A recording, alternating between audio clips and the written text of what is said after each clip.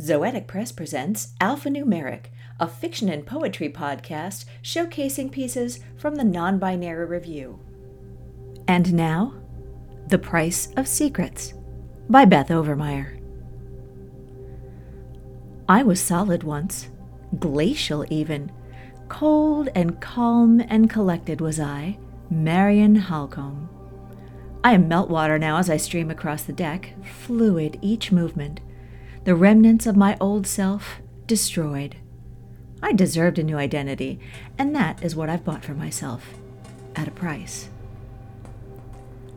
"Lady Spirit," says a beggar on the starship's main deck. "spare a spell? Just a small one. Anything for me, bairn?" At the ragged woman's breast, a wee babe, blue and unmoving. A thought. Count Fosco could have spies anywhere. I gather my silver cloak around me, fearful the gossamer might fall and the glimmer might fail.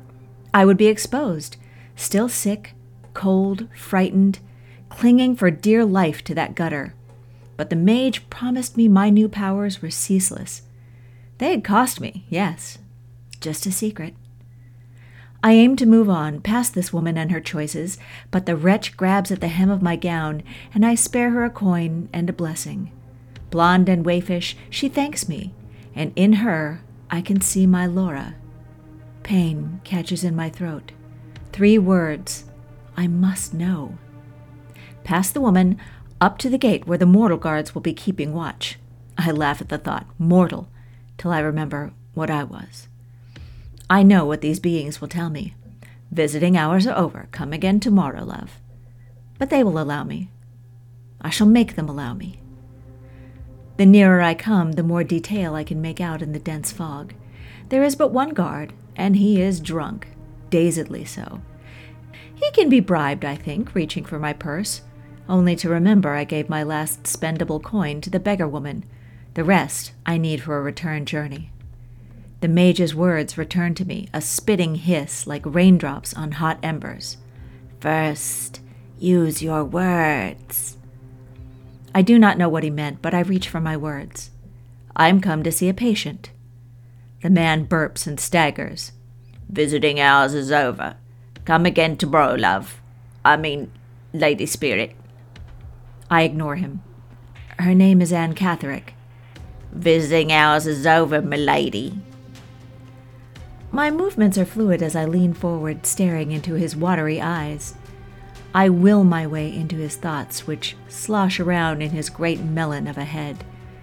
It is disorienting, but I persevere until I seize on his string of consciousness and give it one tug, followed by another. The man blinks, lets out a great snort, then falls over in a dead sleep, which he will not waken from for hours, I hope. I snatch the keys from his belt and am through the front gates within the blinking of an eye. So this is where The thought stops in a whimper. No, I daren't let myself even the merest shadow of hope. I force myself to speak the truth. This is where Anne spends her days. I cover my nose with my sleeve, but not before the stench engulfs my senses. Medicine, cleaning fluid, human waste, despair. A dry heave racks my body, and I am glad I didn't dine on the ride over. Able am I ere a nurse spies me and bustles my way. Collected, calm, cool. I cannot afford to yield like water. Not now. Not yet. For Laura, I think. "Milady," says the nurse in flowing grease-gray robes, "visiting hours are over. With all respect due." I've raised my hand. I've raised my hand merely to scratch at an irritation, but the nurse cringes away from me. It's my window of opportunity. I must press my advantage. "I've come to see a woman in white, Anne Catherick, though she's been calling herself Lady Glyde as of late. Laura, how I wish you were here with me now." The nurse recovers herself, though her left eye twitches in sync with her pulse. "Lady Spirit, please do not grow angry with me, but it'll cost my job if you take another step farther into the ward." The drunk had been easy to convince to sleep. This hyper-alert woman with the twitching eye will not be, not for a fledgling like me. I hear the mage's voice, bold and brash like fists on a drum. When your words fail, fear is your best tool.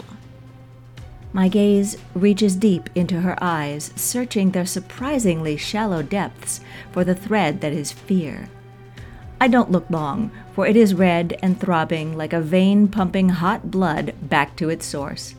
Gently, ever so gently, I stroke this thread until it sings with tension. Tighter and tighter it becomes, until I pluck it, and it screams. Right this way, milady. The woman's pupils are pinpricks. Her shoulders are hunched. She jumps at the sight of her own shadow. Marion, that is unkind. They are Laura's words.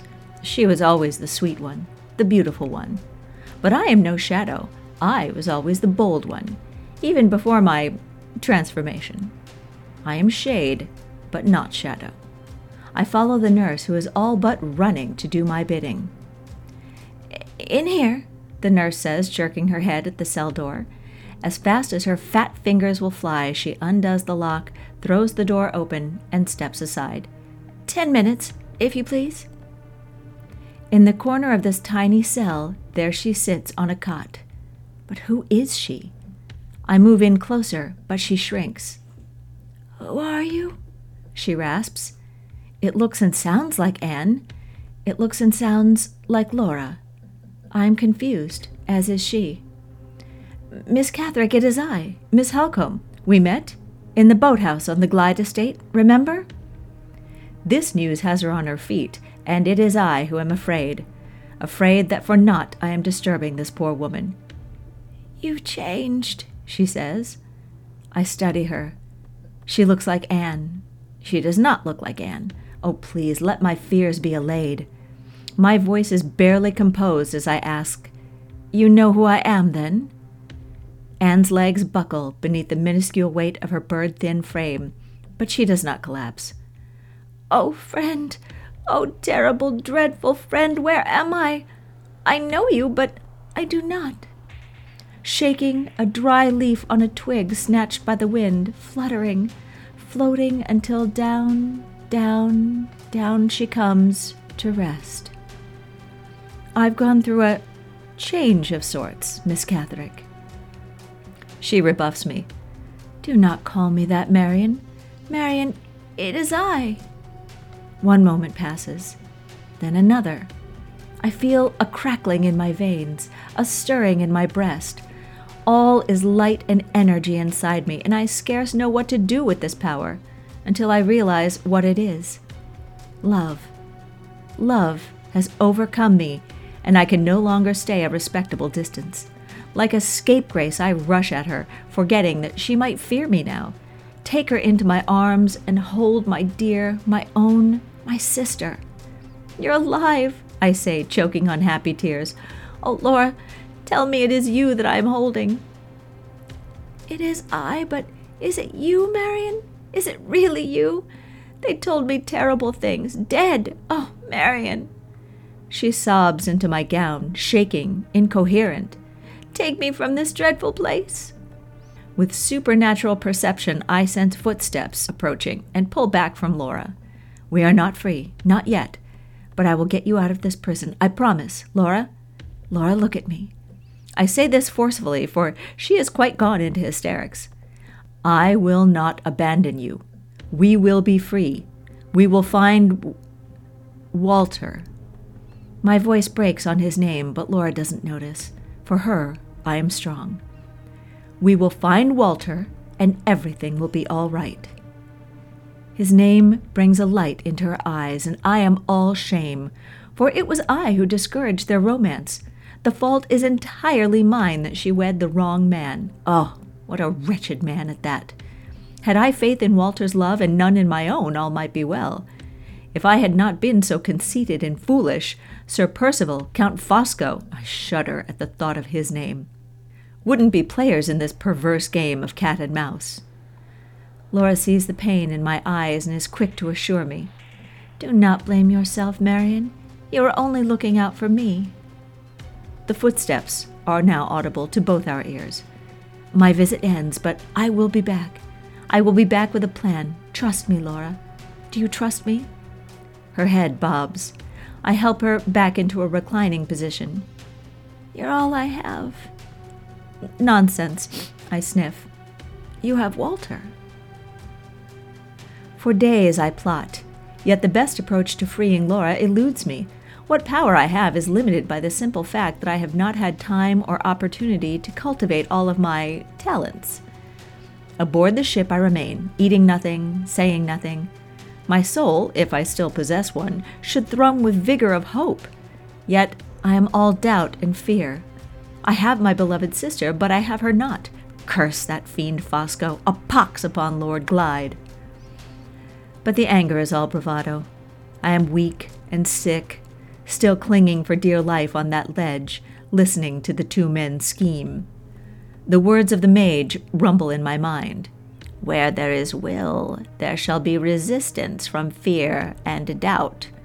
Both will fight the will, two great titans against a mere god. The job of the mage is to harness the power of these giants. Use fear, use doubt. Employ both and fight, Lady Spirit. Cloak yourself with the skins of your enemies." Until this moment I'd thought it an odd expression. Perhaps the mage had meant it figuratively, but there is merit there. If I am able to manipulate the mind, this might be possible. Have I not knocked a guard unconscious without lifting a finger? Have I not reached into the mind of a frightened woman and stoked the fires of her terror? Time is of the essence. My Laura is sickly and in need of tender care. The asylum would not admit me, a mage, into that ward again. No, I am certain that nurse had been found out and reprimanded. Fear is strong. Greed is stronger. I have yet one stronger still, love. With that, some luck, and an evening of practice, I will be ready. Tomorrow, I make my move. Count Fosco. I recall his face, build, demeanor, and voice in my mind for the millionth time. But my memory is not what it should be, my former life hazy before mine eyes. I try my trick on a few passers-by. No one quakes, no one bows or tips their hat. There is a new briskness in their step and some whispering, exchanges of confused and conflicting opinions. I am afraid to attempt manipulating two minds at the same time. Either they or I, or both, might find ourselves inside that wretched asylum, and not as visitors. The ship's main deck is empty at this early hour, and I meet few people on the way to the asylum. There is the beggar woman, no babe at her breast, rocking and moaning to herself. My coin was too little, too late. But I cannot let this tragedy distract me from preventing another tragedy, my own. I seek out the nearest mind. He is alone. He is a guard. This will be my first real test. There are many threads within strands in the human mind. For instance, this man's strand of recognition throbs blue as he squints. I seize this strand, freeze it along with 4 threads attached to one sickly green thread I cannot help but recognize. Plink goes the first thread, facial recognition, severing. I quickly plink at build, demeanor, and voice. These 4 I replace with my own strands. The guard wears an expression of bewilderment, and I fear that I have confused one of the threads with another. "Count Fosco, what an honor it is." The man bows. I hold my relief for later. In my regular voice I say, "I am come to collect Miss Anne Catherick."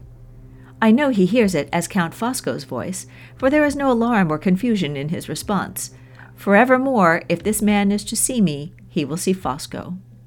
"But why?" I, Count Fosco, raise my brows, lips twitching. I feel the country air would be better for her. The guard blushes deep red. "I'm sorry, sir." For a moment, I believe he is denying my request. He surprises me by saying, "But are you not already inside?"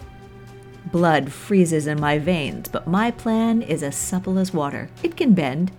It can also slip quickly out of my grasp. I want to apologize to this burly man, but instead search for the thread attached to the strand of recent memories. There I see the ugly green again and sever that. What were you saying, Captain? The man blinks. I don't know. Why are you come outside so soon, Count Fosco? You surely caught me by surprise, sneaking up on me just now. Dratted luck. I severed the wrong memory of Fosco from his mind. He remembers the real Fosco is here, but he does not remember my Fosco from seconds ago. As another guard approaches, there is only one choice left me. I actually do apologize before seeking out a strand of silver that connects his recent memories to his memories of all. I freeze that, intending to revive it later. He will have no memory of anything, not his name, not his rank, nothing, until I am able to aid him. There is a second guard, the drunkard from the previous day, approaching. He suffers from a hangover, all of his threads and strands throbbing coral pink. In my panic, I seize every single one and snap them back into place. The first guard is staring around him, forgetting how to speak. The second is collapsed in a heap, vomiting. I grab the first's keys, step around the sick and the two men, praying that no one will come upon them until I've had time to sort things out. My next problem is imminent. Count Fosco is here. I cannot manipulate him or anyone else to thinking I am him. One slip, and all my hopes are dashed. I recall the face of the nervous nurse from the other day as I put the largest key in the lock and turn. The door creaks open slowly, and I make my way with care inside. The hall is empty at the moment, but I hear voices coming from another room. I dash to Laura's holding cell, but the keys! They are all nearly identical, save for the scoring on each. I am about to try one key at a time, but someone in the room is talking. A man's voice. In truth, the devil himself. "And you're sure no one has come to see Miss Catherick?" he says, his tone calm, jolly even. A second familiar voice answers, trembling. I'm not sure, Count Fosco." The nurse from the other day, the nervous one. "There might have been the other day, but—" "But what?" I freeze, praying she will not mention that a she-mage had been to see Anne. "I had a fit on Monday, and my employer sent me home early. Someone might have called on her while I was out." "Well then," Fosco says, "we'll have to ask around, yes? See if there's anyone who knows." Where is Laura in all this, I find myself wondering. As if to answer me, the nervous nurse says, "The sedative should be wearing off soon. Maybe it's best that we left her." I could simply duck into another room, if I had a key for it. There are footsteps moving toward the door. I try the handle, and it gives. The two stare at me in shock. I am shocked and terrified as well, and I have waited too long. I am seen. Fosco reaches into his coat pocket, for I know not what. The nurse opens her mouth to call for security, and I recall the last words the mage spoke before dismissing me. "When fear triumphs and doubt seizes all, hold to love above all else. Do not for a moment let it go." Laura moans from where she lies, and the thought of her seeing the Count and becoming distraught overwhelms me. Love is courted by raw fury, and with a crash and clash of indigo light, both the Count and the nurse are knocked off their feet. I know they are paralyzed, overcome with the feelings that have been gnawing on me to the nth degree. But this will pass. Burning under the heat of exhaustion, I stumble to Laura and try to rouse her. "Darling, it is I. I've come back for you." My sister stares at me as though she's never seen me before. Then, face paling, she drops back to sleep. Time. There is no time. I trick myself into believing this wraith of a woman will be easy to carry. She is not. I need help, and there are less than 2 options left me. I clasp my arms under Laura's armpits and fold my hands across her chest, and I heave. We collapse to the ground in a heap. If only I could make her weightless. My mind searches the many short lessons I was able to coax out of the mage, but there is nothing about changing a person's weight or adding to one's own strength. This plan was doomed from the start. Fosco groans and rises to a sitting position. He chuckles. "Ah, Miss Halcombe. Or should I say, my lady?" He looks me up and down as I stumble to my feet. You are just as clever and cunning as ever, a worthy opponent. I lift a trembling hand, searching my numb mind for some way to incapacitate him. He has no fears to stroke, save for a strand of dark purple, a deep wine that summons unbidden thoughts of Italy to my mind. What could he fear from Italy? I do not want to pluck or stroke the strand for fear of putting him on his guard. There is not a drop of alcohol in his blood, no hint of drowsiness to coax. On the contrary, he is excited, energized, a man ready for a challenge. Ready for a challenge. I must use this to my advantage, but how? It is not as if I can trick him. At a speed I did not know I was capable of, I begin sorting through the threads and strands I find in his mind, seeking one that might be of use to me. I sift and I search, and am just about ready to resign myself to freezing them all when I come across one that is a dangerous orange, throbbing fast and unsteadily. I look at it with revulsion like it is some sick, disgusting specimen, and it is. Ah, I see your mind working. Ingenious. She has a plan, the marvelous creature. I see it in her eyes. I can't stand to hear another word from him. I take that pulsing orange thread and I stroke it back and forth, until I see that I have him. Count Fosco's eyes mist over and his cheeks flush. He won't be a problem now. His will, his love, his everything is mine, if but for a matter of minutes. And minutes are all I have anyway before the alarm is sounded. Help me, I order, and he obeys. We lift Laura, who protests ever so slightly, and carry her down the hall, past 2 befuddled doctors, and to the front door. And as I leave the man of my nightmares standing as one bemused, knock out the remaining guard at the door, and make for my rented spaceship, Laura musters enough strength to hobble along with my help. And now that we are safe, I cannot help but wonder, what if Glide's nasty side hadn't been kept a secret? What if I hadn't forced Walter to keep his? Mr. Philip Fairley's secret had cost him a daughter. Anne had her misinformed secret. It cost her the remainder of her sanity and her life. Walter's secret is now spent on Laura. It cost him his heart. My secret I sold to the mage. It died with the birth of Laura's. I paid for mine with my health. I paid for it with my hope. Count Fosco, Sir Percival Glyde have more secrets. Why else would they commit a sane woman, passing her off as another? Walter, Laura, and I shall uncover their secrets, and they must pay for them. Yes, in the end, all secrets have a price. This has been The Price of Secrets by Beth Overmeyer, read for you by Lisa Quintana. Our music was Ethereal Dreams by Guy Brawl, provided by Pixabay.com. Alphanumeric is mixed and mastered by Lisa Quintana. You can get non-binary review on our website, zoeticpress.com, or on Amazon. If you like the podcast, please drop in and give us a rating and a review, and please subscribe. New work comes out on Wednesdays.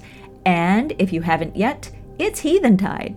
Now is a great time to give the people in your life literature. You can get non-binary review and our new offering, Heathentide Orphans, on Amazon. So go check us out on Amazon. Non-binary review, because humans are hardwired to tell stories.